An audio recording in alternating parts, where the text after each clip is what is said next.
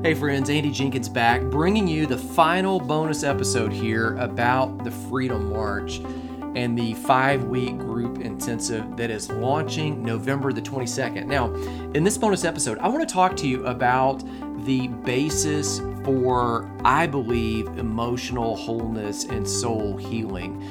This information, I was really introduced to it several years ago. I began studying the cross.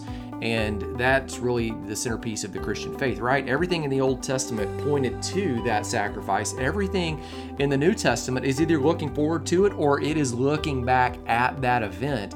It is the factor that ultimately changed the entire narrative, that changes all of history and gives us a living hope now. Here's the issue, though. So often people really think of the cross as the issue that forgives our sin. Jesus died at the cross to forgive our sin, and that's true, but it is a limited perspective. Jesus died at the cross to forgive our sin and so much more. In fact, I've said it like this before in one of the books I've written about the cross. Jesus has been far more successful in redeeming us. That word redeeming, it just means creating freedom. Redemption is a word that means freedom. He's been far more successful at redeeming, at freeing us than what we're often taught, and certainly than what we often experience. At the cross, and at the events surrounding the cross, during that 24-hour period, he achieved something that empowers us towards radical, holistic freedom. And here's what I want to do. I want to lead you right into the audio from video number 2 of the Soul Wholeness video course and talk to you about the basis for emotional freedom, of soul wholeness, of the entire crux of this Freedom March group coaching intensive that I'm releasing. This is the foundational basis for it. I'm going to give you the audio and then I'll be back at the end with a little bit more information, links to everything, and even the outline of this talk are in the show notes. Here's the audio and why I believe total healing, especially in the world of emotional health, is possible. So back in the day, I'm going to be very honest with you. I used to think that emotional healing was kind of a cop-out. I would go to churches and speak with them and ask them, hey, how did it go? And meet with other friends of mine that were pastors, and they would be talking about events that they have. And when they said something like, well, we saw some people that were emotionally healed. You know, I would say, well, did you guys pray for other people, like physically, and were people physically healed, physically made well? I'd seen that. I'd seen people actually physically cured of cancer and seen some other miracles that I'll talk to you about in another video in this series. When they said no, but people were emotionally healed, I'll be honest, I used to think it was a cop-out. In my mind, physical healing was tangible. You could see it. It either happened or it didn't. But when you got into the world of emotional healing, that was really kind of something that was very subjective. The thing that changed it for me was actually physically walking out a long road of some emotional hurt, some emotional pain. Some of it was the result of things that I had caused. Some of it was the result of things that were done to me. And maybe let me pause right there and make this one little insertion about emotional hurts and pains. So many times I read bumper stickerisms on social media and they say things like, you take control of you and what other people do doesn't matter. And in some sense, let me kind of maybe more nuance that and say, yes, you have to be responsible for you and take control of you. At the same time, sometimes you are the victim of what somebody else does. You can't live in the victim mentality, but one of the ways to move forward is to acknowledge sometimes that you were wronged. And as you learn to forgive and release and move forward, then you can move forward ahead in the area of soul wholeness with a little bit more freedom in that area. At Advance 9.0, several years ago, we actually had this empty session that was scheduled for on a Friday evening. And so we had planned to have somebody else speak, and then he had to be out because his wife was having a medical procedure done. And so we had this time, and we just thought, let's just fill it with something that we think will benefit some of the men that were attending. We had a couple hundred guys there. If you've ever been to one of our advance events or attended one in the past, you kind of know what I'm talking about right there. And so what I thought might benefit everyone was if we talked about emotional health and healing. Again, I thought it was a cop-out. Then I had walked through it and realized, hey, this is actually a real area. And if I was struggling with it, I thought some of the guys there could be struggling with it. And so what I want to teach you in this video is exactly what I taught several of those guys, a couple hundred of them, at that Friday night session at Advanced 9.0. Now, it all comes from this book right here that you can download absolutely free. If you go to my website at jenkins.tv/R, just like on the title of the book, Redemption, you can get that entire book totally free. All right, here's the first point that I taught the men that night. Redemption is a word that means freedom. Now, redemption is a Bible word. It is tossed around a lot. People that grew up in church like I did, they talk about the word redemption. So often we don't really know what some of those Bible words mean, though. And so we end up saying them, and they become familiar, and they're familiar just because we say them, but we don't really think about what's really going on under the surface. Redemption is a word that was used back then when the Bible was written in ancient slave markets. When someone went to purchase a slave and either buy them from an owner or purchase their freedom, they paid what was called a redemption price. Even today, we use the word sometimes at pawn shops. When you pawn something and then you go in and then you buy it back, you pay a redemption price to reclaim the freedom of your property. Now, as it relates to Scripture, and some of you may already be making some theological connections right there, but as it relates to Scripture, there's this principle of reading that I learned when I was in seminary called the law of first mention. And what it does is it says to really understand a theological concept, it's helpful to go back to the first time that we see it used in the Bible, the first mention, and seeing how it was used there really helps us define it and then to apply it all throughout Scripture. I'll give you an example of this. You see Jesus interacting with Peter, and Peter says, well, how many times should I forgive someone?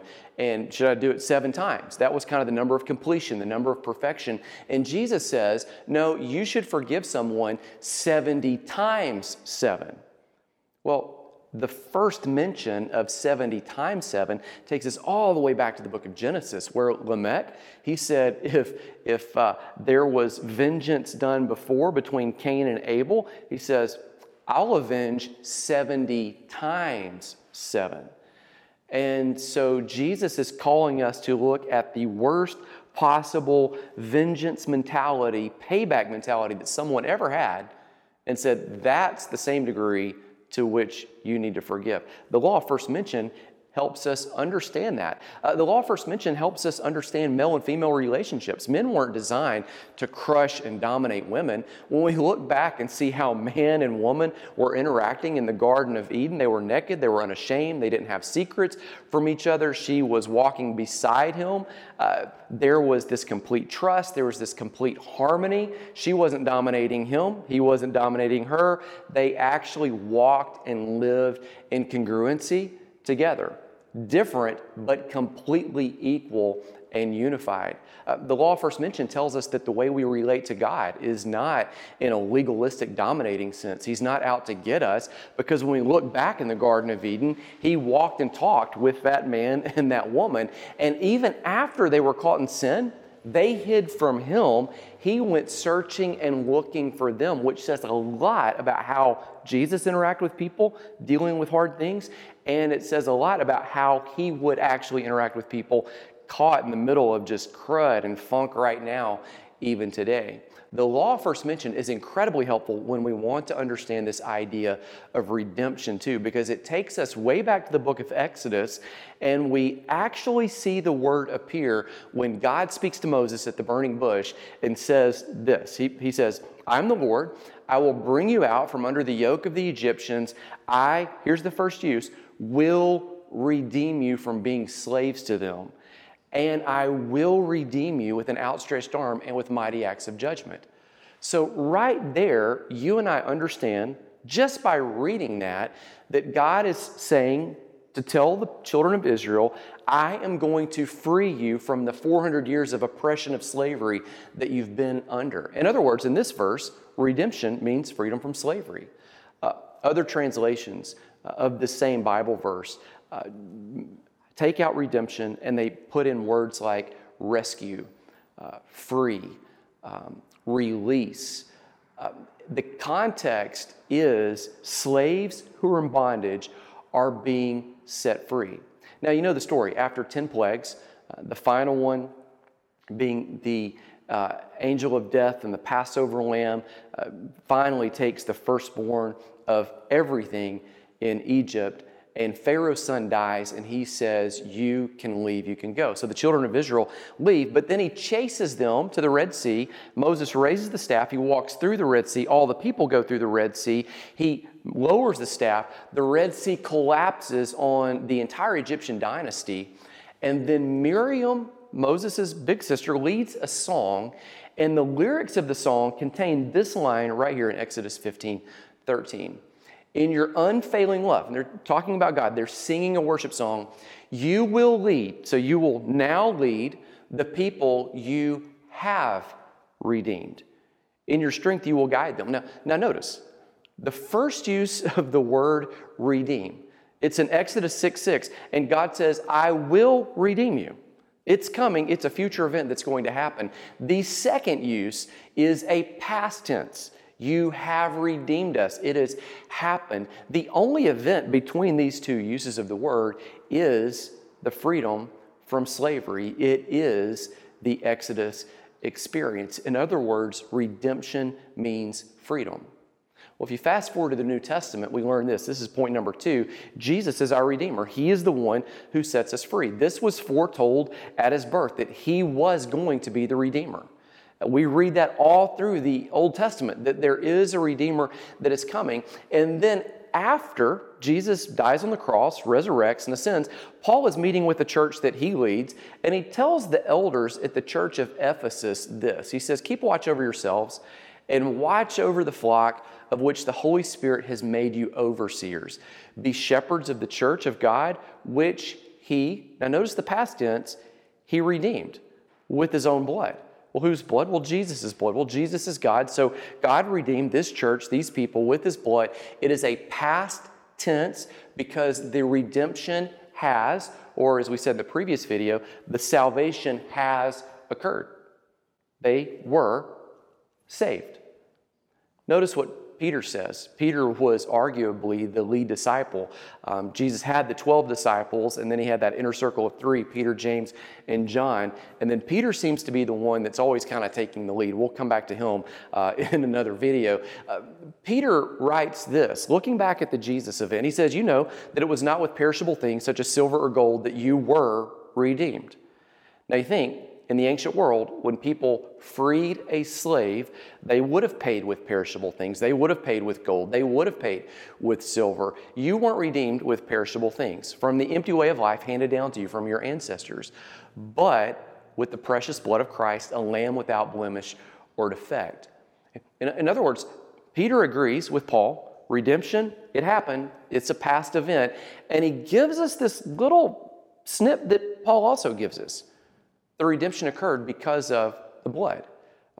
In Revelation, when people are gathered around at the throne room and worship is happening, these are the lyrics of one of the songs. It says, you're worthy to take up the scroll and to open its seals. You might have read about the seals of unfolding in time in the book of Revelation. A lot of people kind of get scared and freaked out about those things. Jesus is the one in control that's opening the seal, so it's not the devil doing that and wreaking havoc. Jesus is in control at the end, so that might set your mind to ease a bit. You're worthy to open its seals, and with your blood, you redeemed for God persons from every tribe and language and people and nation. So notice, redemption here is a past tense event that happened. Where did it happen? It happened because of the blood. Now, when I was studying this a couple years ago, and I wrote about it all in the book that you can download absolutely free. In fact, I'll put the link down below. I was noticing that several authors actually agreed on this. And they highlighted the fact that it wasn't just the location where Jesus redeemed us, the cross. It was important that we noticed where on his body he bled, because it's not just the cross that redeems. In fact, none of the authors in the Bible say that. They all say it's the blood that happened because of the cross that redeems. The blood is the significant factor. And so that leads me into the third point right here, that Jesus redeems, he frees, there's our word, he frees our whole self, our total being, because redemption means freedom. Jesus is the redeemer, the freer, and he frees all of you. The redemption he offers isn't just a wait until you die and then you get to go to heaven type of redemption. That might have been what you were taught growing up in the church.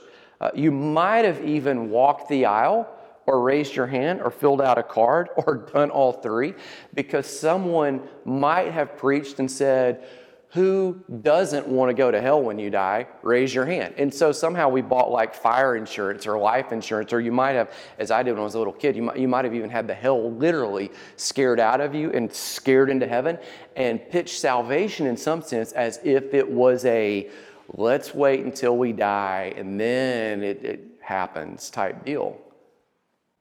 But when you look at the Bible and you look at the significance of Jesus redeeming you, me, by his blood, you get a completely different picture. Now, there are 7 different places in Scripture where Jesus actually bled, and each one of those 7 areas highlights something that he redeemed for you. I want to skip through 5 of them very quickly, but I want to land on 2 of them. When he was in the Garden of Gethsemane there that evening after he was betrayed, he told the disciples to watch while he went farther to pray, and they were presumably going to pray but kept falling asleep. The scripture tells us in Luke 22:44 that he prayed and sweat drops of blood. He's bleeding, redeeming something as he prays, not my will, but yours. In that moment, I believe that he redeemed our will. At that point, we can choose to make the decisions to live out the destiny God has for us. Again, if you want to learn more and dive deep, there are multiple chapters on it in that book you can download free, the Redemption book. The second area Jesus bled, we'll come back to it, is he was beaten and bruised. The soldiers came and arrested him, and he was beaten, and as he was beaten, he began bruising. The third area that he redeemed was when they took him and he was scourged on his back. They made a whip of cords and they shredded him mercilessly. Isaiah 53 says, by his stripes we're healed. People that study the Bible, pastors and theologians, point to this verse. In fact, you may even have friends that point to this verse and even pray, by his stripes we're healed, when they're praying for physical healing. Jesus bled in his body to heal the physical ailments in our body.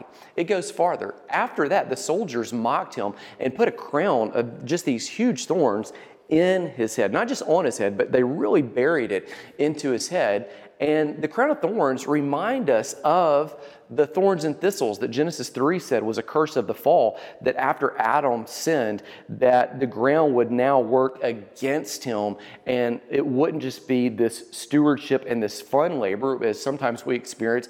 It would be toil, as we often experience. Jesus redeemed our work in that moment. And then they took him to the cross and they placed nails in his hands freeing, redeeming the work that you do with your hands, nails in his feet, freeing, redeeming the places that you go, where you walk, where you travel. Those places are blessed. And then, here's what's interesting. Even after he died, they pierced his heart. Even after he died. And you say, well, what would be going on after he died? And this is very interesting, because I think that this one actually has to do with emotional health, as well as that second one that we mentioned about being bruised. So let me highlight those two very quickly. Look at number 2 on the list. He was beaten and bruised. A bruise is a bursting of blood that happens beneath the skin. Now, though it's visible outside of the body, a bruise is something that happens beneath the skin, beneath the surface. Isaiah 53:5, the verse I just referenced a moment ago, says this: He was wounded for our transgressions, he was bruised for our iniquities. The chastisement for our peace was on him, by his stripes we're healed.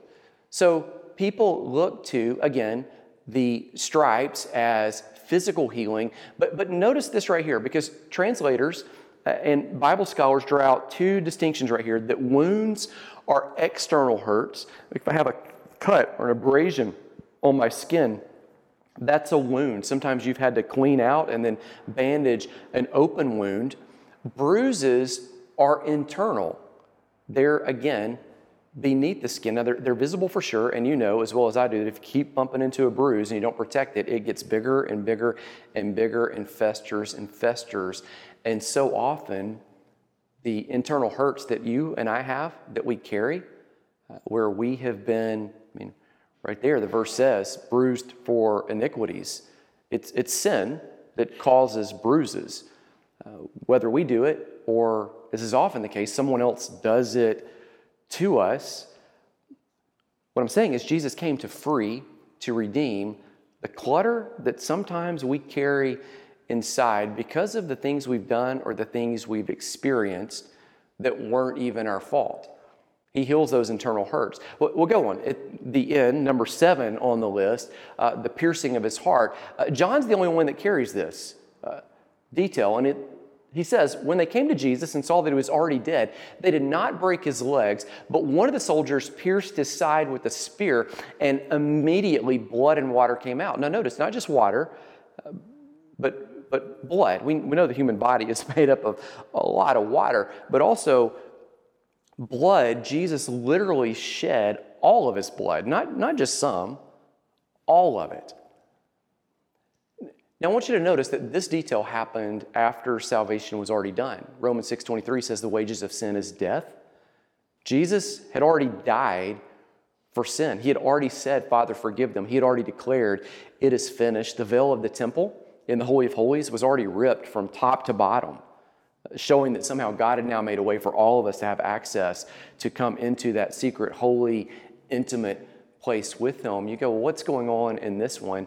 And I think in this passage right here, it is as simple as Jesus redeems the heart. In other words, 2 of these places of redemption have everything to do with the soul. In fact, look at the screen right there. If you just look at the right, the crown of thorns reverses the toil and the curse of the fall. Now your work is blessed. He sweat blood as he prayed, not my will. Now we are free to choose and do right. His back being scourged, by his stripes you're healed, physical healing. His hands, dominion and authority to do what we're designed to do is restored. Stewardship of creation with the work of our hands and with our feet. Everywhere we go is blessed. Look at the left side right there. The bruise, as we'll discover, means guilt and shame are gone. The broken identity that we sometimes carry is no more. We can be who we're really designed to be because the internal scars that we carry, those inside hurts, those can be made whole. And then the heart, even after the payment for sins was made, Jesus continued bleeding, thereby redeeming the depths of the emotions of our soul. In fact, on the outset of his ministry, he actually declared this, that the Spirit of the Lord is on me because he's anointed me to preach the gospel to the poor. He sent me to catch this, heal the brokenhearted.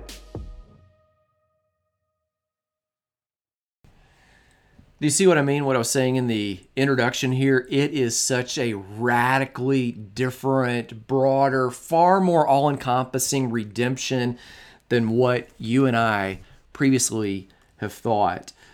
Is the Freedom March program right for you or not? I don't know. Here's the deal. If you complete the program, I believe you'll gain a knowledge of some of the greatest soul issues that face most people today, probably even facing you if you've been through the grinder. You'll understand PTSD, moral injury, survivor's guilt, addiction, soul ties, and more. And the bigger issue than just understanding those terms is I believe you'll acquire tools to not only understand the issues, but also know how to help yourself or others walk in freedom from each of those. So you'll be able to articulate the difference between the soul and the spirit. You'll recognize how these two vital parts of each of us, they work together to empower us to interact with our Heavenly Father, to serve others, to make a positive impact in the world by living our purpose. And that's really one of the big issues here is we want to move past the pain and into the purpose. I believe you'll have a biblical framework at the conclusion of the program that intersects at the crossover of biblical truth, of psychology, and practical living. And I really think that sweet spot will encourage, equip, and empower people, including me and including you, to experience freedom and wholeness now amidst the beautiful grind of everyday life. And that's a phrase I keep coming up to, is life is beautiful. It is also, man, it's hard. It is a grind. So, whether you are looking for soul health, seeking a solution for yourself, and it's an ongoing process, I assure you, just like physical health is, or if you're looking to utilize this resource to help others, I certainly welcome you to this program. I would love for you to join. All of the links, all of the information there in the show notes.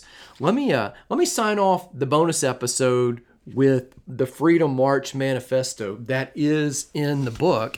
And I think right there, page 17, that is a great way to end this. I'll be back in the next episode. I guess that'll be the next coming Wednesday when I typically release episodes. And I think we'll get extremely practical at that point about really planning and looking towards the new year and the future and just scheduling the daily grind. So we're going to go from emotional health and soul wholeness, and then also realize we got to schedule this stuff. Like we got to be emotionally whole, but we got to schedule the carpool and school and work and all the other things. We got to get the mail. We got to pay the bills and cut the grass. You get it. All right. The Freedom March Manifesto. This will be the closing prayer. I'm designed by God for a unique purpose, something He ordained for me to do before time began. He knew me in my mother's womb, and He set me aside from birth. Now, all these verses are highlighted. There's over 25 referenced in the manifesto. I'll continue. I cannot rewrite my past, nor can I control every facet of the future, but I know God's purposes stand, and He doesn't take back the gifts or calling He originally placed upon me. I may grieve at times, but I do so with hope. I know the plans the Lord has for me are all immensely good, and I trust Him to order my steps as I know He delights in me. I can choose to heal from the past, hope for the future, live whole in the present. I don't live under condemnation. I am chosen, holy, and beloved. The thief comes to steal, kill, and destroy. Jesus came to offer life overflowing. I choose to do everything I do as unto the Lord, trusting the author and finisher of my faith to complete the good work He began in me, so that I might fulfill my days in the plans for which I was created. Though all things are not good, they can all work together for the good. Though everything isn't beautiful, He makes everything beautiful in its time. Though the enemy has stolen, He redeems, resurrects, and renews all things. He restores my soul. My spirit remains connected with His, and my life will abound as my soul prospers. I will continue working out what God is working in me, anticipating Him to do as He promises, something grander than anything I can ask, think, or imagine, as He said we will do even greater works than He did. This is my Freedom March manifesto. Grace, peace. I'll see you again soon.